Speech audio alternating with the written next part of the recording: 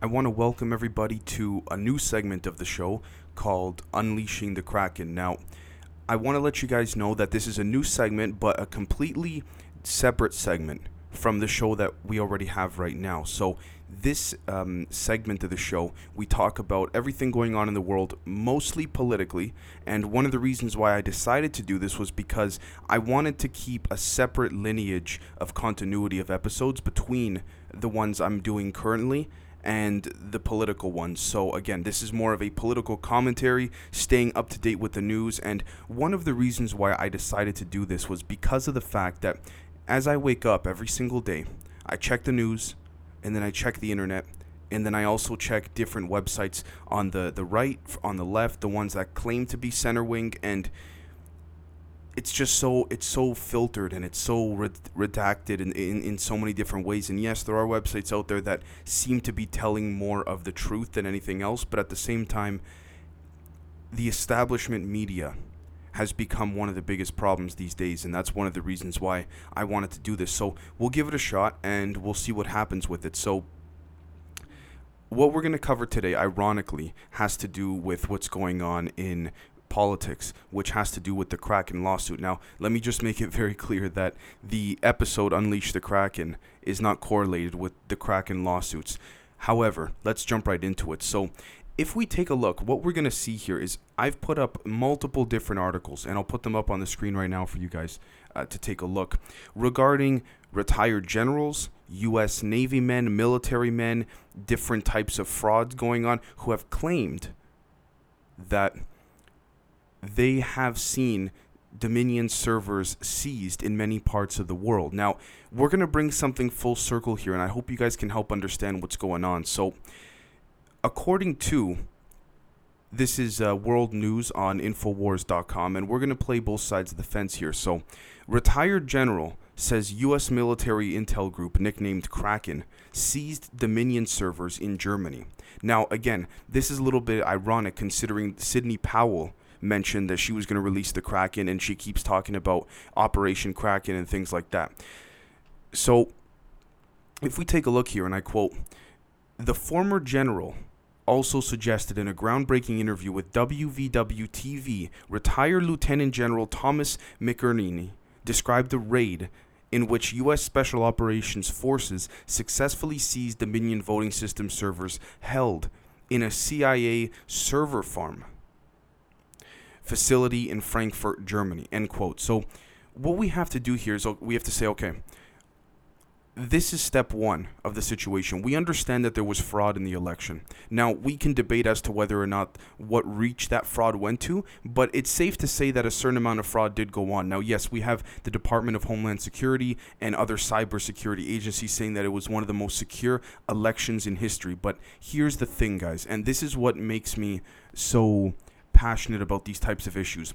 The problem in this particular situation here is that we have a scenario that we're looking at this very moment that entails a specific type of dictatorship in a certain way that is broadcast onto the masses of people. And what I mean by that is that the overall system of government has become so, I don't want to use the word corrupt, but we can say it's become so saturated that people are afraid to trust it. And whether or not you are a fan of Donald Trump or anything of the sort, you must admit that he has changed things. Now, we can debate as to whether or not it's for better or for worse, and there's so many different angles to cover, but that's not even the whole point here. The point here is that people on the right and on the left do not trust the establishment, meaning the elites, the media, the politicians that have been there forever, and they want things to change, but real change. None of this change that people keep talking about every 5-10 years or what have you. Now, that's why people are starting to look for alternative news sources, because they are truly starting to realize that companies like CNN or MSNBC or what have you don't report the full aspect of every story. Now, yes, don't misunderstand me. They report a lot of things and they get things very correct a lot of the time. However, they do things also that seem to work around a certain narrative they're trying to push. And with all due respect, it's almost inconceivable to think any other way at this point in time. Like, let's face it, people who were not skeptical before have certainly become skeptical now. And whether or not they agree with the lawsuits going on in the world as it pertains to Trump and him claiming that he won, we can't deny the fact that, honestly, Donald Trump has upset the establishment media. He essentially has not just the establishment media, but the entire core framework of the way that politics is supposed to run. Now, yes, he's not the perfect guy, and I'm not going to defend him whatsoever, believe it or not, because again, we're trying to stay unbiased here. But we have to look and we have to say, okay, whether he's smart or not, and many people debate that, he pissed everybody off because this was not the way things were supposed to go. So short of killing him, it's pretty hard to get him out of there, or to get his influence out of there. Rather, he'll be leaving January 20th, but his influence will remain, whether it's the judges that he appointed or whether it's any type of other type of overall perceptive campaign for the truth, as he would call it. It doesn't matter what it is. He's left his mark more so than most other presidents. And again, I completely denounce any of that white supremacy stuff and all that, but at the same time, and I may be taking a bit of a risk saying this, but I'm going to say it, even if I lose viewers or anything of the sort, because I truly believe it. Certain elements and certain aspects of the Black Lives Matter movement should also be defunded, in addition to Antifa, the KKK, white supremacy. I think both sides of extremism need to be removed. I think that's not even an opinion, so to speak. That's more of a logical standpoint, if you will. Now, yes, there's hypocrisy on both sides. One can argue, oh, who's more hypocritical or this or that. But at the same time, we have to look and say, it's all a show. It's all a show. That's all it ever was. So let's continue a little bit further here, because I want to reference some very interesting things. So according to Breitbart, Amazon will now start monitoring warehouse workers with AI technology. Now you might say, okay, where the heck does that fit in, Dave, with today's modern news? Let me explain to you guys. So there's a bill that is called, let me take a look here, Bill HR 645.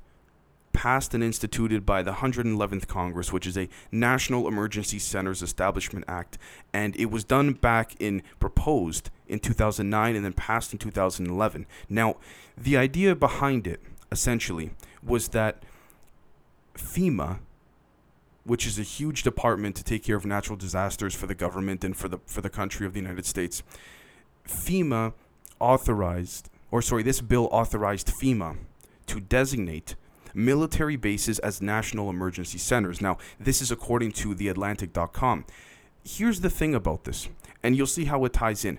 Multiple congressmen are refusing to talk about this particular subject when asked about it. As a matter of fact, for a high public case, or a very public record, Jesse Ventura tried to approach multiple congressmen about it, and they refused to even speak on it. He tried to approach them for his show, but then at the same time, he tried to approach them privately and said, hey, let's have a private conversation. They said no, so he came out publicly and said, look, I even tried to approach them quietly, and they said no.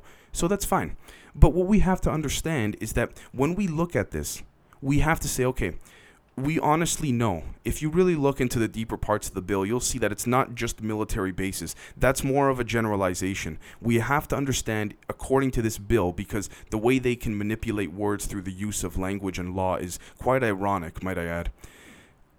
They're using FEMA to designate military bases to be used as, quote, national emergency centers. But military bases are not military bases, not all of them. As a matter of fact, it just goes to the point where it twists the words to say that indoor spaces could be classified as military bases. So what does that mean, indoor places? You mean like anywhere? Yeah. And that's essentially what it's saying here. And so I'm not trying to create some kind of conspiracy, but what I'm trying to do here is connect the dots. And this is what I mean. The Dominion machines, whether or not there's enough fraud to prove that Biden won incorrectly or what have you, The entire establishment is working together to maintain the order and secrecy. Those within the military-industrial complex don't want anything being ruptured. They don't care if a Republican's in charge. They don't care if a Democrat's in charge. All they care about is maintaining their funding and maintaining their secrecy. So they will work with whoever they feel is better to maintain that particular kind of balance. Okay?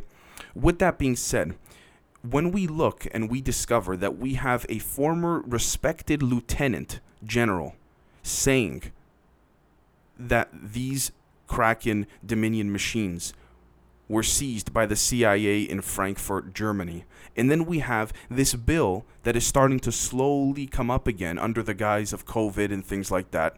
This bill, HR 645, as quoted from The Atlantic, we notice that FEMA might in fact be using some of these locations as a place to hold some of these Dominion machines. Now, I'm not trying to imply that there's some type of mass amount of Dominion machines being held somewhere or something like this, but we have to consider the possibility that a certain amount of machines per state, per county are being seized. Now, what I want to do now is move to an article written by The Federalist, which only helps further my point about this. And again, if you guys don't believe me or you disagree, I encourage you guys to take a look in the comments section and comment and let me know what you think. Now, the first one on the list, there's 5 totals. That is the amount of votes that Joe Biden got, 80 million. There's a lot of speculation that yes, many of those people were completely legitimate. But there was a certain percentage, give or take anywhere from 2 to 10%, roughly, according to newswars.com, that could have been fraudulent just so the Democrats could ensure that they would regain order. Now, I want to mention something very quickly too. When I say Democrats, I don't mean to generalize the entire party. Yes, there are certain factions of the party that are extremely establishment based, such as Nancy Pelosi or Chuck Schumer. Those guys, I mean, even Democrats themselves will admit they gotta go. They're part of that corruption and the money and the big money and the super PACs that nobody likes. Let's be honest. And I'm not saying there's none on the Republican side. There's tons on the Republican side. Don't get me wrong. I mean, personally, I'm not a fan of Mitch McConnell myself, but I think in some ways he's there to maintain a certain order, just like others are. The next thing on the list, according to the Federalist.com, is that Joe Biden won despite losing most bellwether counties. Now, I'm not trying to make this a talking point to push a certain narrative. I'm just saying that it raises a good point. It raises a good point. If you take a look at certain instances in the past where many counties have gone to the winning president of any given election, and you notice there's an issue here, it raises some questions. Now, if we jump to number 3, what we're going to see here is that Biden won despite Democrat losses everywhere else. So, and I quote from thefederalist.com, Randy DeSoto noted in the Western Journal that Donald Trump was pretty much the only incumbent president in U.S. history to lose his re-election while his own party gained seats in the House of Republicans. Now, that's a Biden miracle, end quote. The points are valid. And here's the thing. When you step back and you take a look at, for example, and I'm sorry if I'm going all over the place. I'm just trying to make sure you guys see the full picture here. When you take a step back and you look and you see and you say, okay, there are certain countries out there where you have to text the police to leave your house because of COVID. There are certain countries that you have to go and you're only allowed an hour a day outside for exercise. Yes, I know the virus needs to be put under control, but at what point will people's constitutional rights be violated in order to help preserve that? Okay, I'm not denying people are dying. People are definitely dying from the virus. I think that the amount of disinformation in combination with pushing a certain narrative by the establishment media has created a bit of a disarray. And in fact, I would dare to say that I blame the establishment media, believe it or not, for the reason why people are rebelling as much as they are, because the establishment media is trying to use COVID as a guise to calm things down and have everyone head indoors and things like that, which is fine. But because we cannot trust them, because they've lied so much in the past, I don't blame the people who make the argument that yes, there's a virus, but this is violating my legal rights. not just in the United States, but all over the world. I mean, when you look at it, this is going back to dystopian, and I'm sure you guys have heard it over and over again, 1984 George Orwellian type of stuff. That's the way it seems to be going. And it's fine. It's fine. And if that's the way that the majority of people think it should go, then that's the way it will go, I guess. And I'm not trying to be sarcastic or rail against that. All I'm trying to say is that it's a divisive opinion, because I think the ultimate solution is to, quote unquote, meet the enemy where he dwells. And what I mean by that is that we have to understand that we need to take action in a certain sense and say, no, listen, yes, there's a virus, but this violates our constitutional rights. And one of the bigger problems I have with all of this is that the same people implementing these types of lockdowns are the same people that go without a mask to go get their hair done, to go eat. I mean, there's been like 2 or 3 major examples in the last week and a half alone. And so what I'm trying to do here is report, and then you guys decide, because that's what I'm trying to get at here. I'm trying to inform you guys that there is something fishy going on.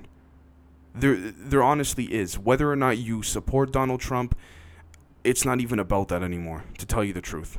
So the final one on the Federalist is that Biden overcame Trump's commanding primary vote. And I quote, "In the past, primary vote totals have been remarkably accurate in predicting general election winners. Political analyst David Chapman highlighted 3 historical facts before the election." Now, he said, first, no incumbent who has received 75% of the total primary vote has lost re-election.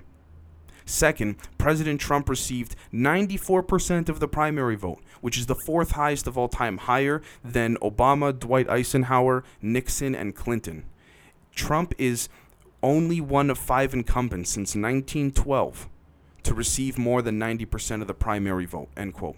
Again, we can go on and on and on. And when I talk about suppression, I also want to mention the fact that if you look at last night, Donald Trump released a video of about a 45-minute video saying that it might have been one of the most important speeches he ever gave in his life. And I believe he spoke from the Oval Office when he made that speech. Now, what's interesting is that if you take a look at that video on YouTube, the amount of likes it has is hundreds of thousands more than the actual amount of views it has. So then you have to ask yourself, how does that make any sense?